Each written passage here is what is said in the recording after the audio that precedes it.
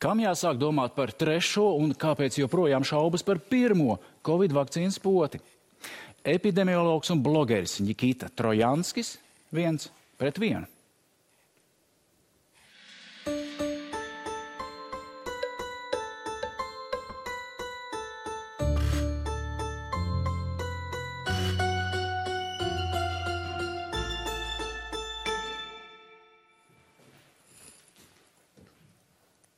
Nikita, labvakar. Labvakar. Un vispirms iepazīsimies. Vecmilgrāvis Rīnūžu vidusskola, pēc tam Rīgas valsts ģimnāzija, pirmā ģimnāzija, Latvija tiek pārstāvēta starptautiskās olimpiādas, un tad ceļš uz Kembridžas universitāti. Kāpēc uz turienu un kāpēc tāda profesijas izvēle? Jā, Kembridžu es izvēlējos. Īstenībā daudzi domā, ka Kembridža ir vieta, kur tiek tikai varbūt bagāti cilvēki, bet bagātu vecāku bērni. Īstenībā Kembridžu es izvēlējos tieši tāpēc, ka tā bija vienīga universitāte Anglijā, kuru mēs varējām atļauties, jo Kembridžā pilnībā nosēdz dzīvošanas, ēdināšanas izmaksas saviem studentiem, ja viņi nāk no varbūt nabadzīgākajām Eiropas valstīm. Tāpēc Kembridža un īstenībā interesanta lieta, lai Kembridža tiktu, vispār nevajadzēja radīt savus vidusskolas rezultātus. Viņi nezināja, vai es pabeidzu uz 4 vai uz 10. Bet pabeidz taču labi. Pabeidzu labi, bet Kembridža ir tā attieksme, ka viņi visu uzzina cauri intervēšanu, jo vajadzēja braukt 12. klases ziemu uz Kembridžu, un bija 3 intervijas, kur profesori tevi tauja un prātina. Jā, un tad, mācoties dabas zinātnes grādu ar tādu vispārīgs nosaukums, es vienā brīdī sapratu, ka, es domāju, ka es vislielāku, varbūt, labumu varētu sniegt, nodarbojoties ar epidemioloģiju, jo epidēmijas pēc vairākam aplesam ir iemesls, kāpēc cilvēki, teiksim tā, pandēmija ir galvenais eksistenciālais drauds, jo tikko notika pandēmija, tad nomirst uzreiz daudz cilvēki, un pandēmiju iespējamība ir daudz augstāka nekā kodolkara iespējamība vai citu eksistenciālu draudu iespējamība.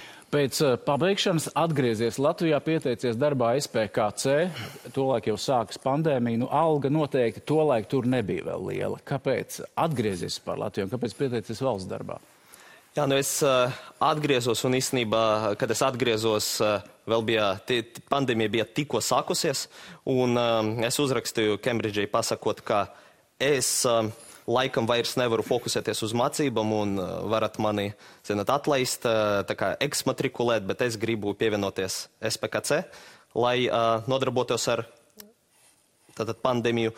Un es redzēju, ka šādi, pirmkārt, tas ir interesanti, un es varēšu pirmo reizi izjust kaut kādu pozitīvu ietekmi pāri, varbūt, pasaulē, sabiedrībai.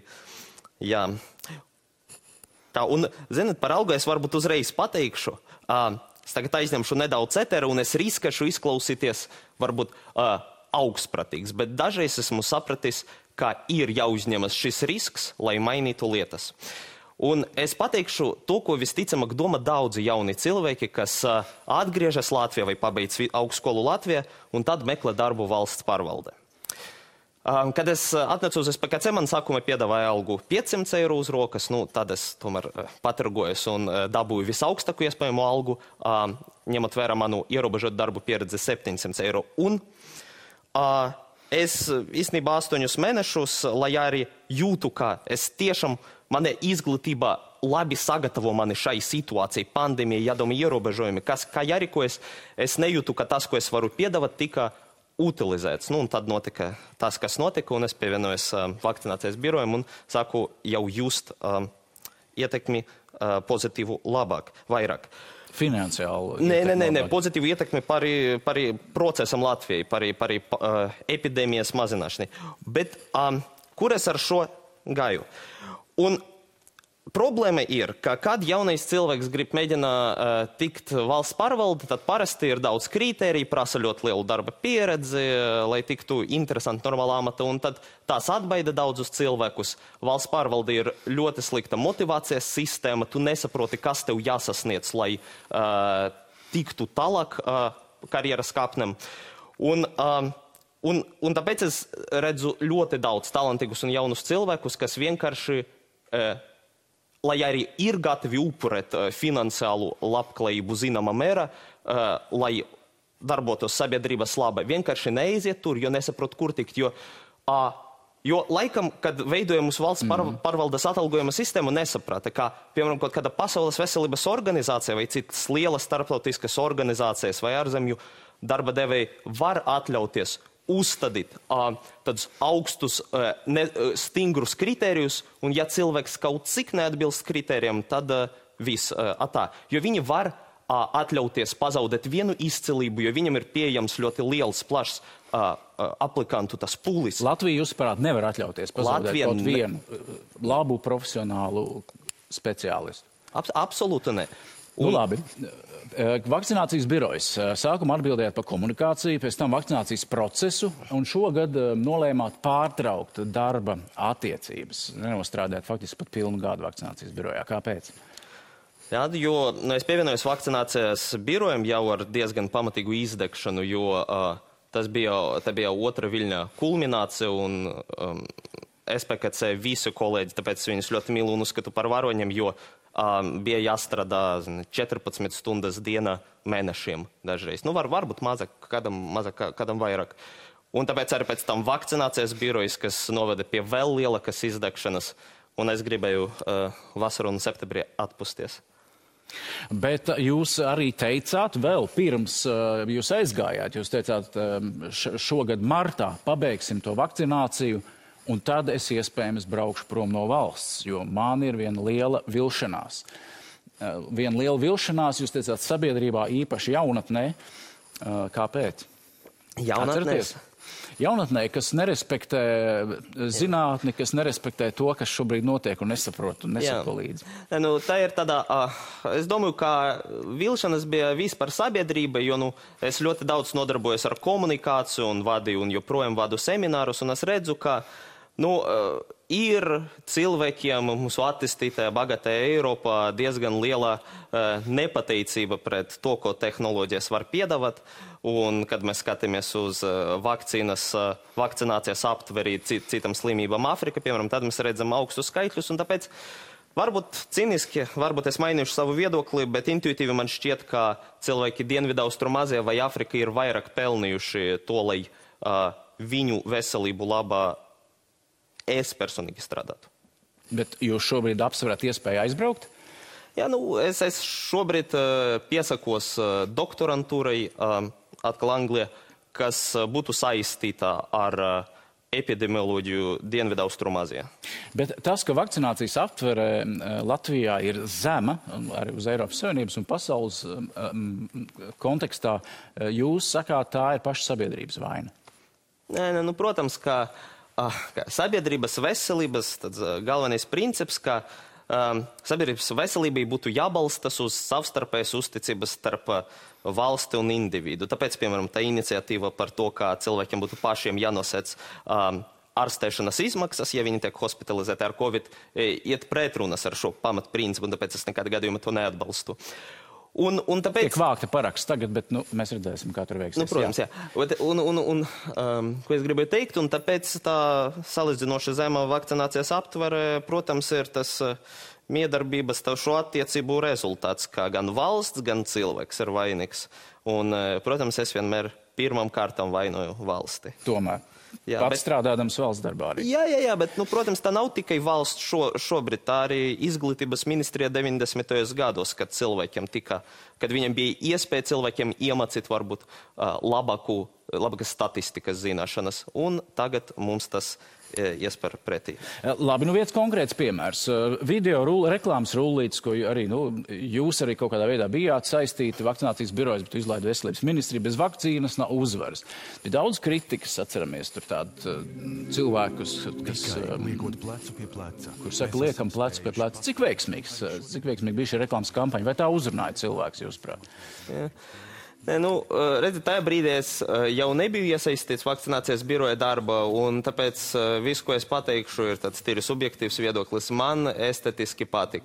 Vai tas spēj kādu pārliecināt? Jo, saprotat, pirmkārt, sākuma jāpārliecina cilvēks, ka tiešām vakcīna ir laba, un tikko cilvēks ir pārliecināts, tad vēl jāpamudina, jo nav jāpamudina aiziet un pieteikties izdarīt to aktīvu soli. Nosacīt iekāpt sabiedriskai transportu un tā tālāk. Un es domāju, ka šis noteikti mudina, jo tas ir pozitīva enerģija, bet tas nepārliecina. Bet pirms tam bija 4 mēneši, kur veselības ministrijas un veselības sektora kolēģi intensīvi mēģināja pārliecināt sabiedrību vakcinēties. Un es nezinu, vai var teikt, ka neizdevas, jo iespējams, pat pie ideāla darba, tāpat vakcinācijas aptvara būtu tikai pa dažiem procentiem augstāka, jo tas, ko mēs redzam ar Latvijas sabiedrību, es, piemēram, runāju ar cilvēkiem, kas bija atbildīgi par eiro ieviešanu, ka sākumā mēs bijām viena no zemākajām valstīm Eiropas Savienībā informatīva par to, ka vispār eiro ievesis, un pēc tam attieksme pret eiro ieviešanu bija maksimāli negatīva. Un netika sasniegti tie mērķi, kas tika uzstādīti, lai noteikts procents sabiedrības atbalsta eiro ieviešanu. Un pēc tam, pēc 2 gadiem laikam vai pēc gada, pēkšņi mēs kļuvam par vienu no valstīm, kas ļoti atbalsta eiro ieviešanu. Tāpēc varbūt tas signalizē, ka mums ir īpaši sturgalvīga sabiedrība, kas pēc kāda laika pēkšņi kļūst par maksimāliem konformistiem. Viena no pēdējām socioloģiskām aptaujām, kur aptaujāt Latvijas iedzīvotāji, vai tie vakcinēsies vai ne, un apmēram 20 vai 22% saka, to darīs, bet vēlāk. Daži pavisam drīz un daži pēc ilgāka laika. Mēs nogaidīsim. Tie ir 22% no tiem, kas ir aptaujāti. Pavisam kategoriski neteica 14%. Nav tā, ka visi ir viendabīga masa, ir kaut kāda daļa cilvēku, kas ir gatavi to darīt, bet viņi nogaida. Ko jūs viņiem teiktu kā epidemiologs? Vai, varbūt jāpagaida, kamēr vakcīnas kļūst drošākas? Acīm redzami, mēs tagad varam sekot līdzi epidemioloģiskai līknei un redzam, kā attīstās epidēmija. Jau kopš augusta sākuma epidēmija ideāli guļ uz tā, ko sauc eksponenciāla līkne, kur gadījumi kāpj šādi. Skaidrs, ka 1-2 nedēļu laikā pie mums reģistrēs 1000 gadījumus dienā, un tas nozīmē, ka principā vīrus būs visur. Jo kad gadījumu ir tik daudz, tad mūsu testēšanas kapacitāte netiek gala un nenosaka, es domāju, i pusi no aktīviem gadījumiem. Tas nozīmē, katru dienu mēs tiksimies ar cilvēkiem, kuri elpos ar delta variantu. Tas nozīmē, ka tiem cilvēkiem, kas saka, ka nogaidīs, pirmkārt, jāsaprot, ka nav ko gaidīt, jo tūlīt jūs pakļausiet sevi un rezultātā arī savus tuviniekus, jo tā ir infekciju slimība riskam katru dienu. Un otrkārt, es iedrošinu šodien jau aiziet, apsēsties un padomāt un izlemt tad galīgi par labu vai par sliktu vakcināciju, jo vakcīna arī paņem zināmu laiku, lai attīstītu imunoloģisku aizsardzību cilvēka. Tāpēc, ja jūs gribat būt pasargāts pēc 2-3 nedēļām, kad situācija būs ļoti slikta, tad jāsaņem vismaz pirmā pote jau tūlīt. Vai delta variants, ja mēs salīdzinām ar pagājušā gadā, ar šā gada sākumu un tām formām, kādā veidā attīstījās Covid vīrus, kad īpaši uzsvēra vecāku cilvēku, tiem jābūt piesardzīgiem, tiem, kam vājināta imunitāte. Kas ir galvenā atšķirība šim jaunam vīrusam, šim delta variantam? Kam vēl būtu jāpiesargājās? Joprojām riska grupas paliek tas pašas. Tas, ko mēs redzam, tāpat joprojām tiek hospitalizēti. Jo vecāks cilvēks, jo lielāka hospitalizācijas varbūtība. Un delta variants izskatās, ka kaut kur 2,3 reizes biežāk hospitalizēt cilvēkus. Tas nozīmē, mums būs vēl vairāk hospitalizācijas un visticamāk nāves. Tādēļ nekā bija iepriekš. Un tāpēc es atbildētu tā, ja jūs varbūt mudināt mani parunāt par bērniem un to, cik pasargāti ir bērni, jo it kā daudz runa par to, ka delta disproporcionāli daudz skar bērnus. Tad tomēr nav izteiktu, kā tu sauc, pierādījumu, ka tiešām bērni ir lielāka riska no deltas nekā no iepriekšējiem celmiem. Skaidrs, ka delta vienkārši ir daudz slīpīgāks. Principā tas ir tikpat, ka mums ir jauns vīrus. Nevajag, jo delta variants daudz aptuveni 3-4 reizes lipīgāks nekā Vuhaņas celms, 3 reizes lipīgāks nekā Alfas celms. Un tāpēc līdz ar to, ka tas ir lipīgs, arī daudz vairāk bērnu slimos un bērni nonāks slimnīcas. Un mēs tagad varam skatīties uz ASV un redzam, tur 2,5 tūkstoši bērnu katru nedēļu tiek hospitalizēti. Tas nozīmē, ja drīz Latvijā būs tikpat slikta situācija, tad pie mums tiks hospitalizēti katru dienu. Ja mēs pārnesam šo pieredzi kaut kur 15 bērni katru nedēļu. Tas ir pietiekami augsts skaitlis priekš grupas, kas vislabāk pasargāta no šī vīrusa. Vēl par tiem, kas šaubās vakcinēties vai nē, un kuriem ir kaut konkrēti jautājumi. Viens, ko es arī esmu dzirdējis no vairākiem skatītājiem, kuri saka tā, es baidos kā vecāks vakcinēt savu pusaudzi, savu bērnu, jo viņam ilgtermiņā varētu būt grūtības iznēsāt bērnu vai pat ieņemt. Nav līdz galam izpētīta vakcīnu iedarbība. Tāds ir reāls jautājums, ka cilvēki baidās par grūtniecību, nākotnē bērniem, pusaudžiem, un ka tas varētu kaut kādā veidā ietekmēt. Vakcīnu varētu ietekmēt, vai ne? Īstenībā grūtniecību un auglība ir kaut kas tāds, ko es atstāju Latvijas ginekoloģijas asociācijas ziņu, un viņi ir izplatījuši visus pierādījumus, un ir bijuši pētījumi, un, protams, arī dabiski, kad pašā sākuma vakcīnu pētījumos piedalījās 100 000 cilvēku, dažas no tām sievietēm palika stāvokli, lai arī viņus lūdza varbūt neieņemt bērnu pētījuma laika, un redzam, ka vakcīnai nav negatīvas ietekmes uz grūtniecību un uz zidīšanu. Tas, ko mēs redzam, ka īstenībā ir daudz lielāka iespēja, ka būs grūtniecības komplikācijas sievietei, ja viņa inficēs ar koronavīrusu grūtniecības laika, un, diemžēl, vakar bija skarbs pierādījums tam, kur mums nomira 19-gadīga grūtniece inficēties ar koronavīrusu.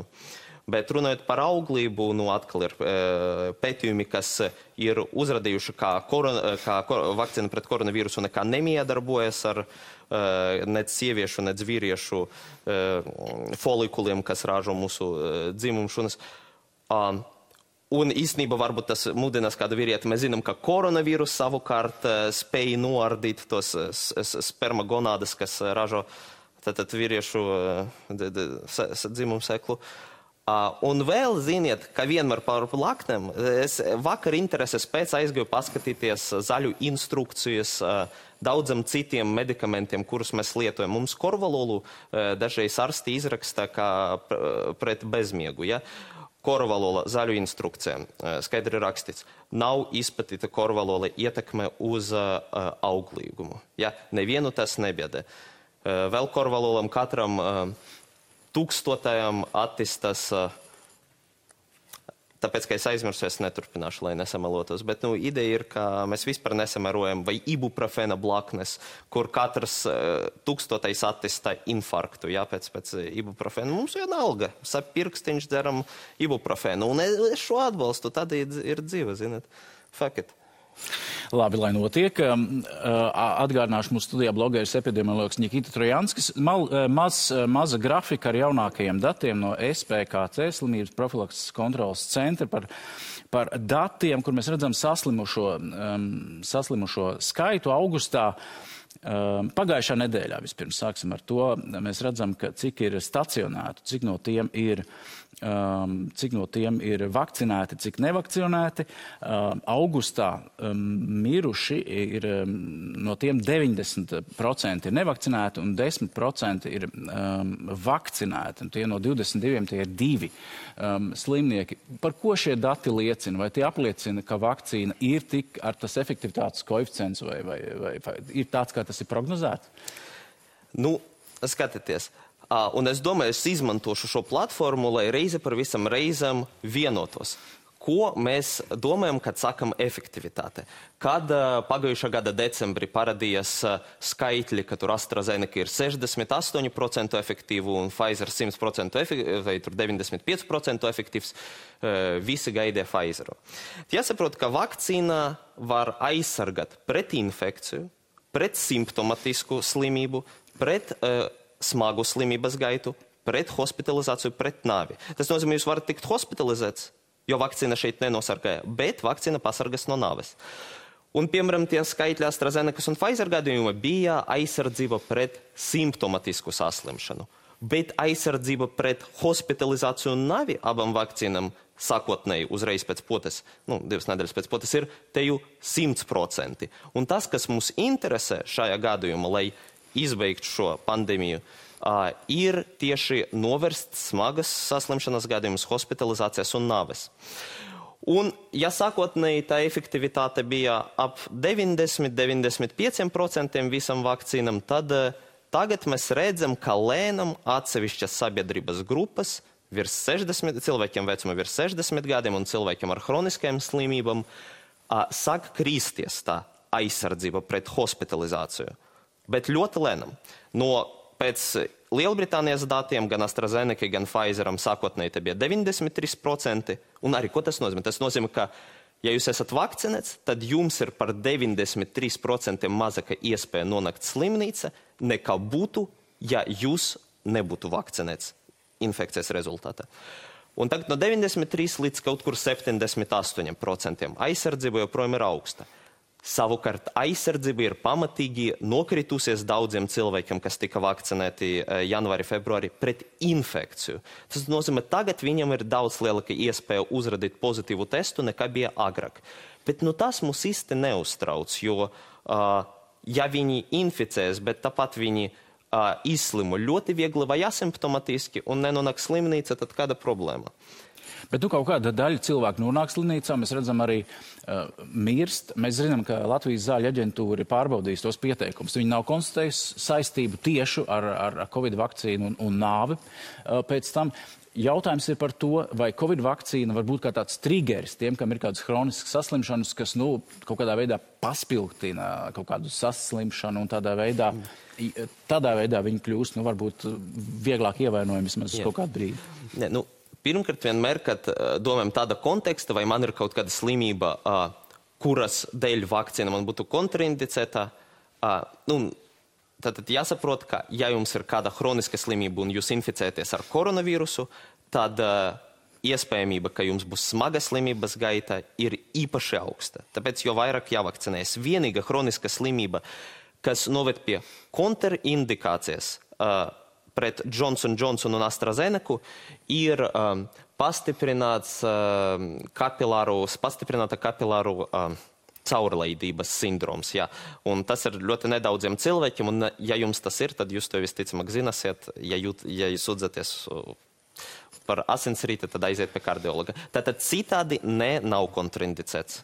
Latvijā viss šīs grupas, ko jūs nosaucat, seniori virs 60, cilvēki ar hroniskām slimībām nedaudz vairāk, tur ir 60% vakcinēti, bet 40% joprojām nav, un seniori vēl pat nav sasnieguši 60% vakcinācijas aptveri. Tur ir vispār reāli kaut kādā veidā šobrīd uzrunāt šos cilvēkus, kuriem nav iespējams jāiet daudziem uz darbu, tur ierobežojumi nestrādā, kaut kādas citi ierobežojumi nestrādā, kuri saka, kā būs, tā būs.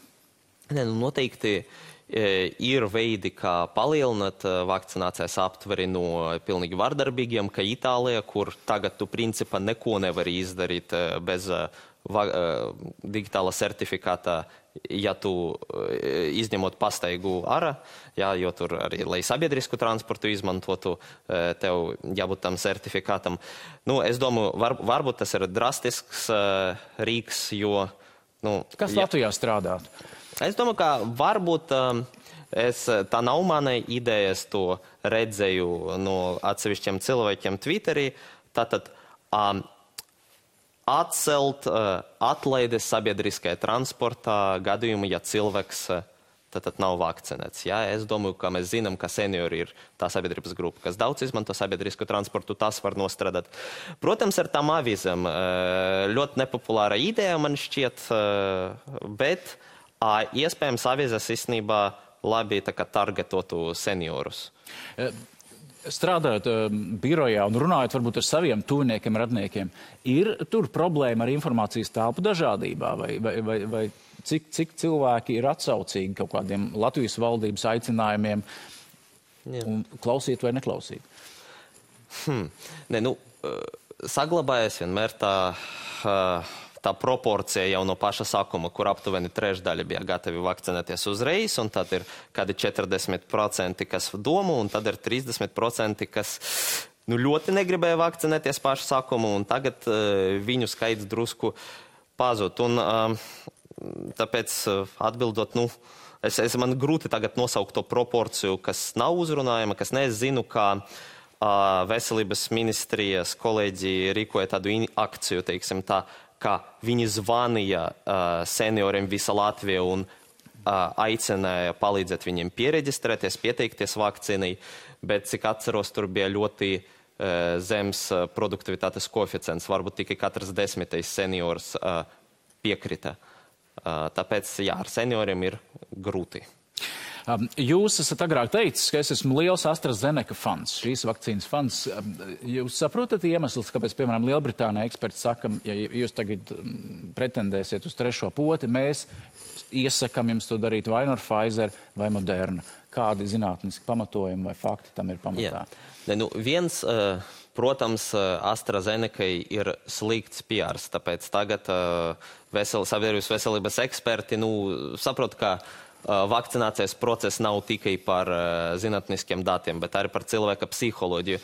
Otrais, arī Lielbritānija, ja īstenībā tev pirmas 2 potes bija AstraZeneca, tad tu tāpat vari pieteikties AstraZenecas boosterim kā 3. devai, ja? Un tomēr tas, ko mēs redzam, izskatās, ka AstraZeneca ir nedaudz mazāk efektīva pret deltu, un AstraZeneca straujāk pēc Lielbritānijas datiem nokrītas aizsardzība, piemēram, aizsardzība pret infekciju no kaut kur 70% nokrits līdz 55 mēnešu laika, kamēr Pfizeriem pēc 5 mēnešiem tā aizsardzība bija ap 70%. Tas nozīmē, izskatās, ka tomēr šī vakcīna nav tik efektīva dažu mērķu sasniegšanai, bet joprojām ļoti labi aizsarga pret hospitalizāciju un navi. Tāpēc vairs tagad es neteikšu, ka tā ir mana vismīļākā vakcīna. Es tagad teikšu, ka visas 4 ir manas vismīļākas. Šobrīd pavisam Pasaules valsts veselības organizācija ir apstiprinājusi vēl arī 2 Ķīnas vakcīnas, un pavisam tuvu, bet atlikusi ir Sputņika vakcīna, gan PVO, gan arī Eiropas zāļu aģentūra. Jums ir skaidrs, vai par to, kāpēc šī vakcīna netiek akceptēta šobrīd? Par Sputņiku. Un ko daži saka, Latvijā mēs sagaidītu, un tad varbūt mēs arī vakcinētu. Tādu cilvēku īpatsvars ir ļoti maz. Es tieši tikko skatījos sociālaptauju rezultātus februārī, marta, maijā, un tur katru mēnesi tas īpatsvars kritas un tagad kaut kur 2% cilvēku valstī gaida Sputņiku. Labi, tad nav par to vērts šobrīd runāt. Skatīsimies, kādu ekspertīzi dos šīs uzraugošās organizācijas. Skatītāji jautājums, kāpēc vakcinētie tik ļoti baidās no nevakcinētēm? Viņi taču poti ir saņēmuši un ir pasargāti no slimības un nāvis. Kāpēc mums jāiztiek tie nevakcinētiem? Es domāju, ka šeit tad ir runa par ierobežojumiem. Kāpēc mani, ka nevakcinētu, būtu kaut kāda veida jāierobežo, ja vakcinētos tāpat tur nevaru vai aplipināt, vai aplipinot nevaru novest līdz smagai slimības gaitai. Izskaidrojums ir tāds, ka ierobežojums, kurus pieņem valdība, tomēr ir vērsti uz hospitalizētu gadījumu mazināšanas. Un mums joprojām ir pietiekami daudz nevakcinētu cilvēku, lai slimnīcas ātri pārpildītos. Es varbūt tagad pabiedēšu tautu un pateikšu savu, negluži prognozi, bet kāds ir iespējams scenārijs. Tātad mums valstī ir 530 tūkstoši cilvēku vecuma virs 60 gadiem. No viņiem 230 tūkstoši nav vakcinēti. Teiksim, ņemot vērā, ka ir jau zināma kaut kāda neliela puļa aizsardzība valsti. Neliela, tāpēc, ka mēs zinām, ka vakcīnas un dabiska imunitāte nenodrošina to 100% aizsardzību no aplipināšanas. Tātad, teiksim, šī viļņa rezultātā trešdaļa no viņiem inficēsies. Ja? Iespējams pat vairāk, iespējams mazāk trešdaļa, tātad tie būtu 79 tūkstoši cilvēku. Krietni vairāk nekā gultas vietu. Un tā jau vecuma grupa, virs 60, pat ja cilvēkam nav nekādu hronisku slimību, tad hospitalizācijas risks ir ceturdaļa. No 80, teiksim, 80 000 cilvēku, kas ir hospitalizēti, ir 20 000 gadījumu slimnīca. Un mums kopumā valstī šis pandēmijas laikā hospitalizēt tikai 15 000 cilvēku. Tas nozīmē, mums pat inficējot tikai trešdaļu no cilvēkiem vecuma virs 60, kas nav vakcinēti, mēs atkartosim šo hospitalizācijas līmeni un vēl pārsniegsim. Un šeit es neiereķināju to, ka hospitalizācijas līmenis ir īstenībā lielāks, jo ir hroniskas slimības. Arī citas vecuma grupas tiek hospitalizētas. Viss ir slikti, tāpēc ir pieņemti tie ierobežojumi. Nu, plus vēl tomēr arī daļa cilvēku, kas ir vakcinējušies, arī var saslimt smagi un nonākt slimnīcā. Ja pareizi ir jūsu prognozes, tas var būt vēl lielāks skaitlis. Nu, šodien lēma valdība par iespēju piedāvāt trešo poti cilvēkiem. Un ir liels strīds par to, kas ir un kas nav zinātniski pamatots. Vēl 31. augustā Zāļu valsts aģentūras vadītāji teica, ka ir runa tikai par cilvēkiem ar novājinātu imunitāti. Šodien viņi saka, ka nē, mēs runājam par vispār grupu pēc 65 gadiem. Kas ir mainījies? Vai es redzēju kādu zinātnisku pētījumus, pamatojums tam, ka šobrīd mēs varam runāt jau par lielāku grupu cilvēku, kas jāvakcinē trešoreiz? Šeit jāsaprot, ka ja viens teica pirms 4 dienām, ka nav pierādījumu, tad 4 dienu laikā var parādīties pierādījumi, jo katru dienu iznāk ļoti daudz rakstu par boosteriem, jeb tam trešajam devam. Te ir 2 nedēļas, bet jūs esat pie tādiem šobrīd lasījis? Jā, es esmu katru dienu pavadu vairākas stundas lasot, un tas, ko es varu pateikt, saintegrējot visus tos datus, tad tiešām mēs redzam, ka aizsardzība pret hospitalizāciju vecuma virs 60 gadiem un cilvēkiem ar hroniskajām slimībām samazinās laika gaita. Un Pfizer gadījumā tie ir 5 mēneši, Modernas gadījumā tie varētu būt 7 mēneši. Izskatās, ka vakcinēti ar Modernu ilgāk ir pasargāti. Un tas nozīmē, ka viņiem būtu pamatoti piedāvāt boosteri. Es nezinu, kāpēc mūsu valdība šodien un ASV valdība runa par vecumu virs 65 gadiem, ja vienīgi normāli dati mums ir no Izraēlas, kur viņi skatās virs 60 gadiem. Un tas, ko Izraela tiešām ir pierādījusi, piedāvājot trešo devu daudziem cilvēku, ir tas, ka, ja cilvēks vecuma virs 60 gadiem ir savakcinēts ar trešo poti, tad viņam vai viņai ir 11 reižu mazāka iespējamība saņemt pozitīvu testu nekā tādam pašam cilvēkam, kas ir savakcinēts ar 2 devam, un 10 reižu mazāka iespējamība tikt hospitalizētam. Tas nozīmē, ir pamats vakcinēt šo grupu, bet, ja mēs apskatāmies uz boosteru efektivitāti jaunākas sabiedrības grupas, tad mēs redzam minimālu ietekmi, kas pazūd, ja mēs izņemam ārā cilvēkus ar hroniskajām slimībām. Tas nozīmē, es domāju, šobrīd nav nekāda pamata piedāvāt boosterus 40, 50 gadniekiem. Un vēl jāņem vērā, ka, protams, boosteriem ir arī riski. Kāpēc? Jo citādi mēs varētu piedāvāt tagad boosterus visiem, bet ne. Pirmkārt ir blaknes, jo jāatzīst skaidrs, ka ir blaknes, lai arī pēc trešas devas izskatās, ka blakņu profils ir vēl maigāks nekā pēc otras devas. Plus mēs nezinām, cik ilgtermiņā efekts ir šiem boosteriem, jo iespējams cilvēkiem pēc boostera tikai uz 2 mēnešiem ir palielinās tā aizsardzība un pēc tam tā atgriežas atpakaļ. Tādā gadījumā mēs varam tagad, ja mēs piedāvāsim boosterus 50 gadniekiem, izterēt šo limitētu resursu, un pēc tam, kad situācija decembrī, teiksim, ir vēl sliktāka, mēs jau vairs nevarēsim viņam to boosteru piedāvāt. Tāpēc šeit, timing is everything. Laiks ir uzmanīgi, bet šobrīd jūs sakat, ka tiem, kam ir virs 60, vismaz pasaules praksa saka jā, Izraels praksa saka jā, ja to ir vērts darīt. Lielbritānijas praksa saka, ka virs 50 gadiem, bet arī redzēsim, vai Lielbritānija neiekāps tajā slazda, kuru es minēju, ir īstermiņa efektu. Cerēsim, ka trešai devai nav īstermiņa efekts, bet gan ir ilgtermiņa efekts, un ļoti iespējams tas būs efekts uz vairāk nekā 5 mēnešiem. Bet to mēs šobrīd nezinām. Un mēs to nezinām, vai šī vakcīna varētu darboties līdzīgi kā gripas vakcīna, ko tu katru gadu potē no jauna, ar jauniem celmiem, ar kādām modifikācijām. Tas šobrīd ir vēl nezināms. Bet jautājums par gripu. Pagājušajā gadā tās faktiski nebija, vismaz Latvijā ar to neslimoja. ASV speciālisti saka, ka vismaz Amerikā tvindēmija, kā viņi saka, 2 pandēmijas ir gaidāmas. Kas var notikt Latvijā? Vai jūs iesakat vakcinēties cilvēkiem ar meklēt gripas vakcīnu? Jā, noteikti es iesaku vakcinēties pret gripu. Es domāju, ka šis būs jau 2. gads pēc kārtas, kad pēkšņi Latvijā vakcinācija pret gripu ir augsta līmenī, jo parasti Latvijā bija ļoti zemes vakcinācijas aptver arī pret gripu. Un iemesls tā loģika, kāpēc amerikāņi baidas no tvindēmijas, ir saistīta ar to, ka iepriekšējā sezona, tādēļ, ka nenotika gripas epidēmija, cilvēkiem neattīsties imunitāte pret gripu. Un tagad, iespējams, tas jaunais gripas cēlums, jo viņi nedaudz mainas katru gadu, vai reizi 2-3 gados, var būt īpaši liels trieciens pa mūsu veselību. Bet, godīgi sakot, to skaidri nevar zināt. Pagaidām es neesmu redzējis signālus no citām valstīm, kur jau kaptu gripas gadījumi, bet iespējams esmu kaut ko palaidis garam. Pirms brīža Lielbritānija pieņēma vismaz anoncēja plānu A, plānu B, Covid ziemai, vienu striktāku, vienu maigāku. Latvijas valdība šodien pateica Kariņa kunga personā, ka mēs esam nedaudz nokavējuši.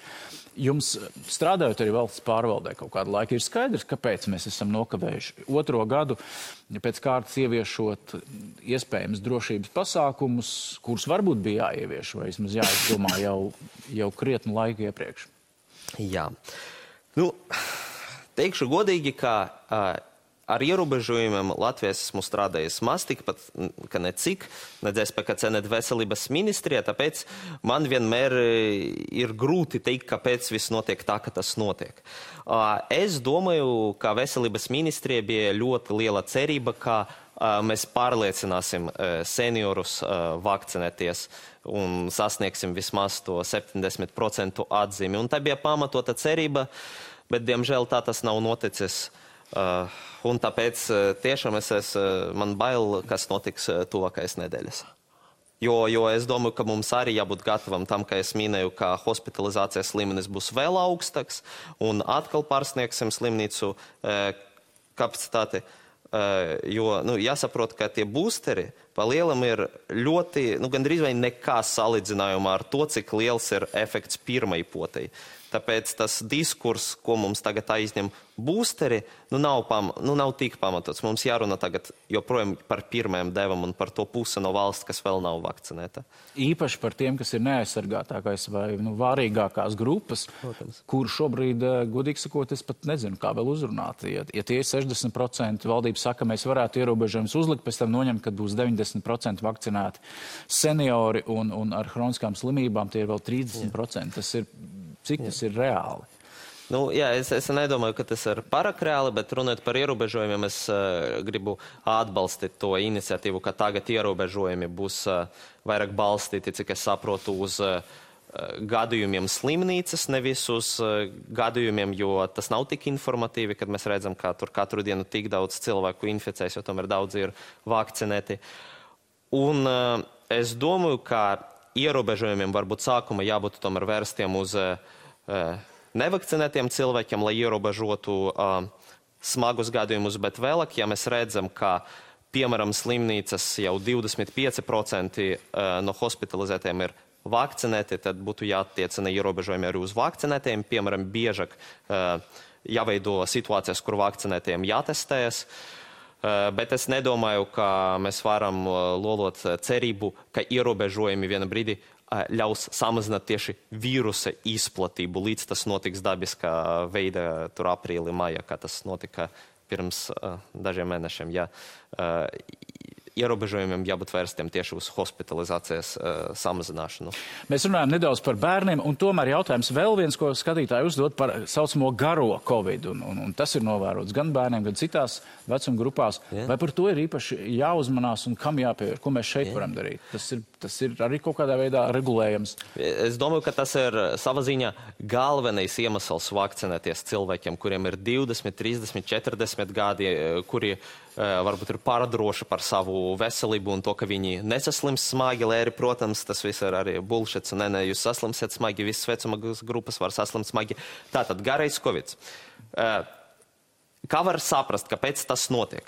Tātad vīrus piesaistas pie receptoru uz mūsu plaušam, ko sauc ACE2.